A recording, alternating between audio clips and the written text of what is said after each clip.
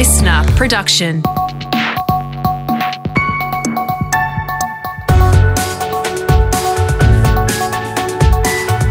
Your Morning Agenda with Natasha Belling. Good morning. Thanks for your company. Let's check what's making headlines this Wednesday, the 12th of May. Australia is coming back. In the face of a once-in-a-century pandemic, the Australian spirit has shone through. That's the Federal Treasurer Josh Frydenberg there handing down the budget overnight. The largest ever deficit has been recorded by the federal government off the back of the COVID pandemic, expected to reach $161 billion.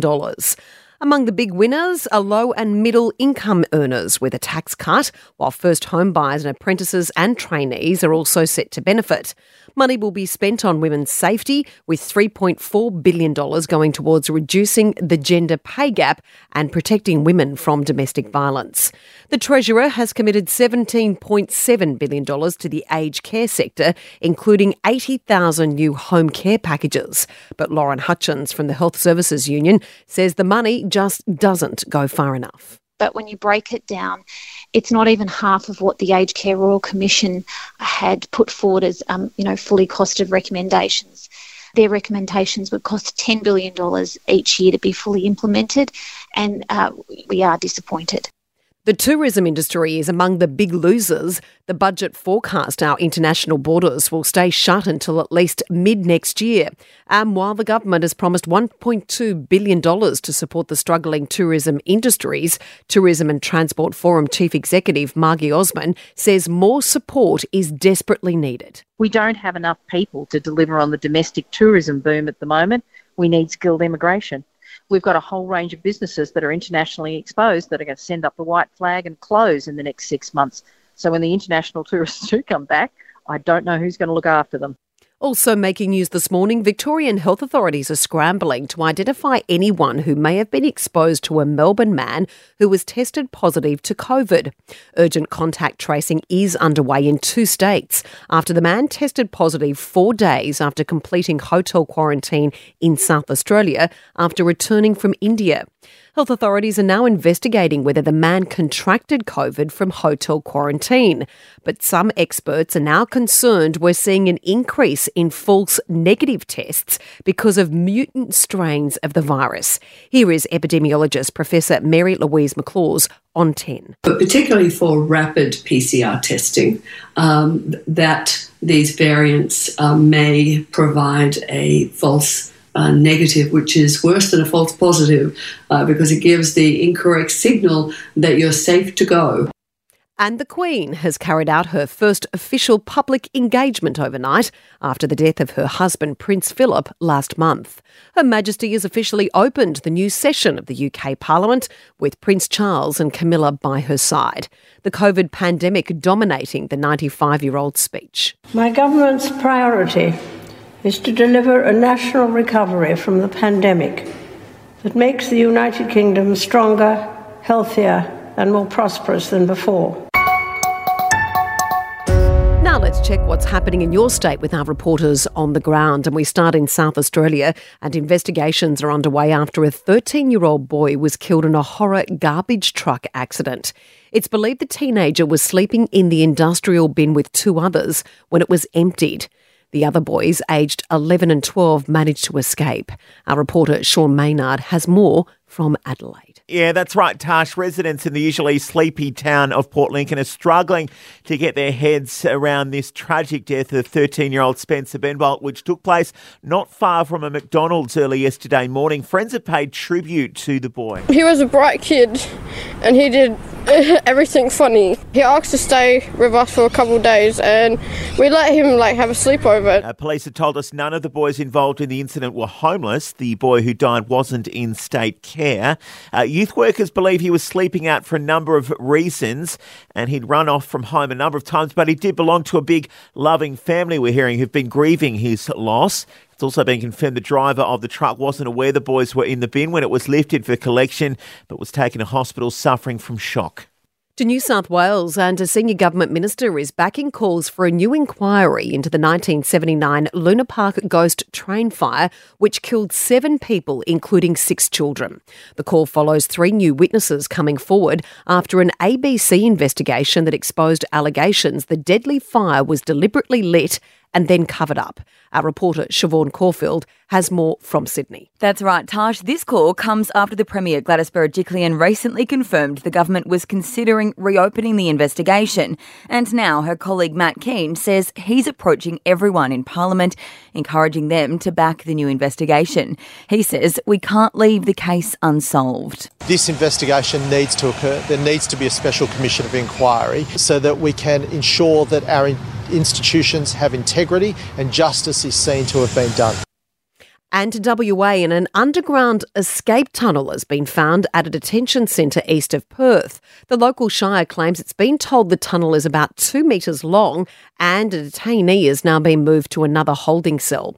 Our reporter Adam Hemmings has the details from Perth. Tash, the Australian Border Force has confirmed a suspected plot to escape the detention centre has been stopped.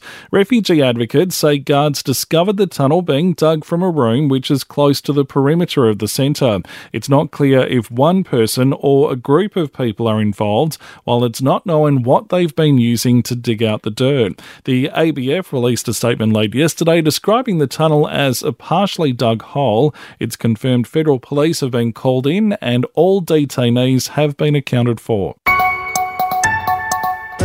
Now, for the latest in business and finance news, we're joined by Effie Zahos, editor-at-large at CanStar. Effie, good morning. You would have had a big budget party last night. The winners and the losers. What did you think? I did have a budget party, but without any alcohol whatsoever, and it was a very sobering moment. Look, the Treasury didn't just make it rain last night, Tash. It actually produced a downpour. It spent huge on aged care, childcare, infrastructure, investment tax breaks, and there was even more help for home buyers. And I guess a lot of us are thinking, well, where is this money coming from? Why is it splashing cash so much? It did find itself in a $53 billion better off position than what it thought. So that was the first thing. But also we've seen a huge increase in iron ore prices, record prices only last night. And that combine that with a jump in income tax revenue, more of us are finding jobs. And let's not forget a looming federal election. And you begin to understand why this budget was always going to be a crowd pleaser.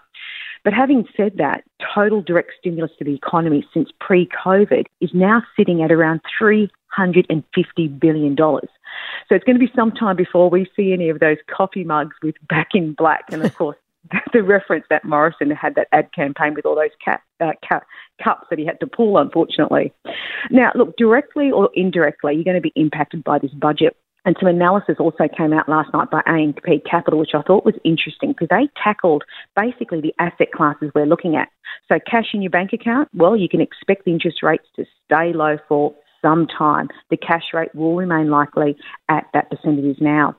Now, medium-term bonds, they're likely to be low as well. The share market, well, it's going to continue to benefit from this spending. There could be a short-term correction they're predicting, and that's not out of the question. Now, as for property, unfortunately, it could be further bad news as far as trying to jump in. There'll be more home buy incentives, as we heard in the budget, and these low rates are staying. So basically, we're going to see house prices continue to rise this year and maybe even next year. But the pace, according to AMP Capital, will likely slow a little bit. Effie, big day in the budget world. Thanks so much. Thanks.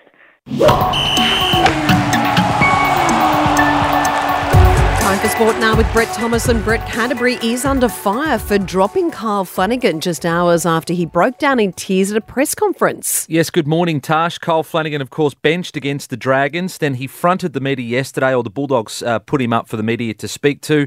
He was talking about the influence of his dad, Shane. Let's have a listen to that. Yeah, he's been a major part of my career. having him in our home is pretty special. So quite emotional when talking about the influence of the former Cronulla coach that he's had on his career, of course, moving across from the Roosters to Canterbury this year, not going to plan at the moment. Now, as you said, hours after that, they've now dropped him for their match this weekend in Magic Round. They've named Brandon Wakeham, who's a Fiji international, as his replacement. So it's a bit of a bad look, really, when you put someone up for a press conference and then you drop them hours later. Now, the Eels will have a father-son debutant. Jake Arthur named for his first game on Sunday against the Warriors.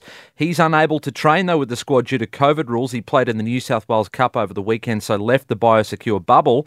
But he still lives with his father and his coach, Brad, which is a little bizarre. Teammate Clint Gutherson is confident that fitness won't be an issue. I reckon Brad rides him pretty hard, but look, as all dads do, but it'll be a pretty special moment if he thinks it's ready to go. And he replaces suspended teammate Dylan Brown at 5'8".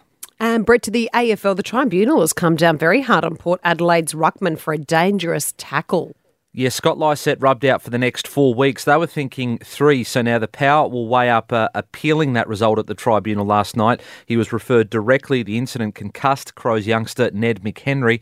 Now, the AFL's advocate urged the Tribunal to pay attention to turning the body to increase the force of his tackle. Lysette apologised, but he has hinted that the Power may appeal. Obviously, I'm very remorseful for what's happened on the weekend. Got to sit down with the club tonight and then go on, figure out what's to come next. So we'll find out later today whether they will follow through with the last step of appealing that decision. And Brett, overseas now, Manchester City has been crowned champions of England, and they got a little help from their bitter rival to win the title. Yeah, City fans cheering for Leicester City this morning. All Leicester City needed to do was beat Manchester United at Old Trafford. They did that for the first time since 1998. That means the points gap now with 3 games to go is too great for Man United to reel in Man City. So Manchester City crowned Premier League champions this morning. That's their 3rd title in the past 4 years. Brett, another big day in sport. Thank you. Thanks, Tash. And Tom Cruise has handed back his 3 Golden Globe Awards that he won for roles in Jerry Maguire, Magnolia and Born on the 4th of July in protest against the Hollywood Foreign Press Association. Cruise is among a growing list of big-name actors calling out the group for its lack of diversity. While in another major blow for the awards show, it won't be aired by decades-long broadcast partner NBC in 2022. The TV network saying the pause is only temporary, providing concerns are addressed. And that's all you need to know to start your day with Your Morning Agenda in your podcast feed from 6:30am every weekday morning. You can also catch our latest episode and be across all the breaking news and hot topics as they happen in our brand new talk show, Australia Today with Steve Price, by heading to listener.com or downloading the new Listener app for free. I'm Natasha Belling. Thanks so much for your company. Have a great day, and we look forward to seeing you tomorrow.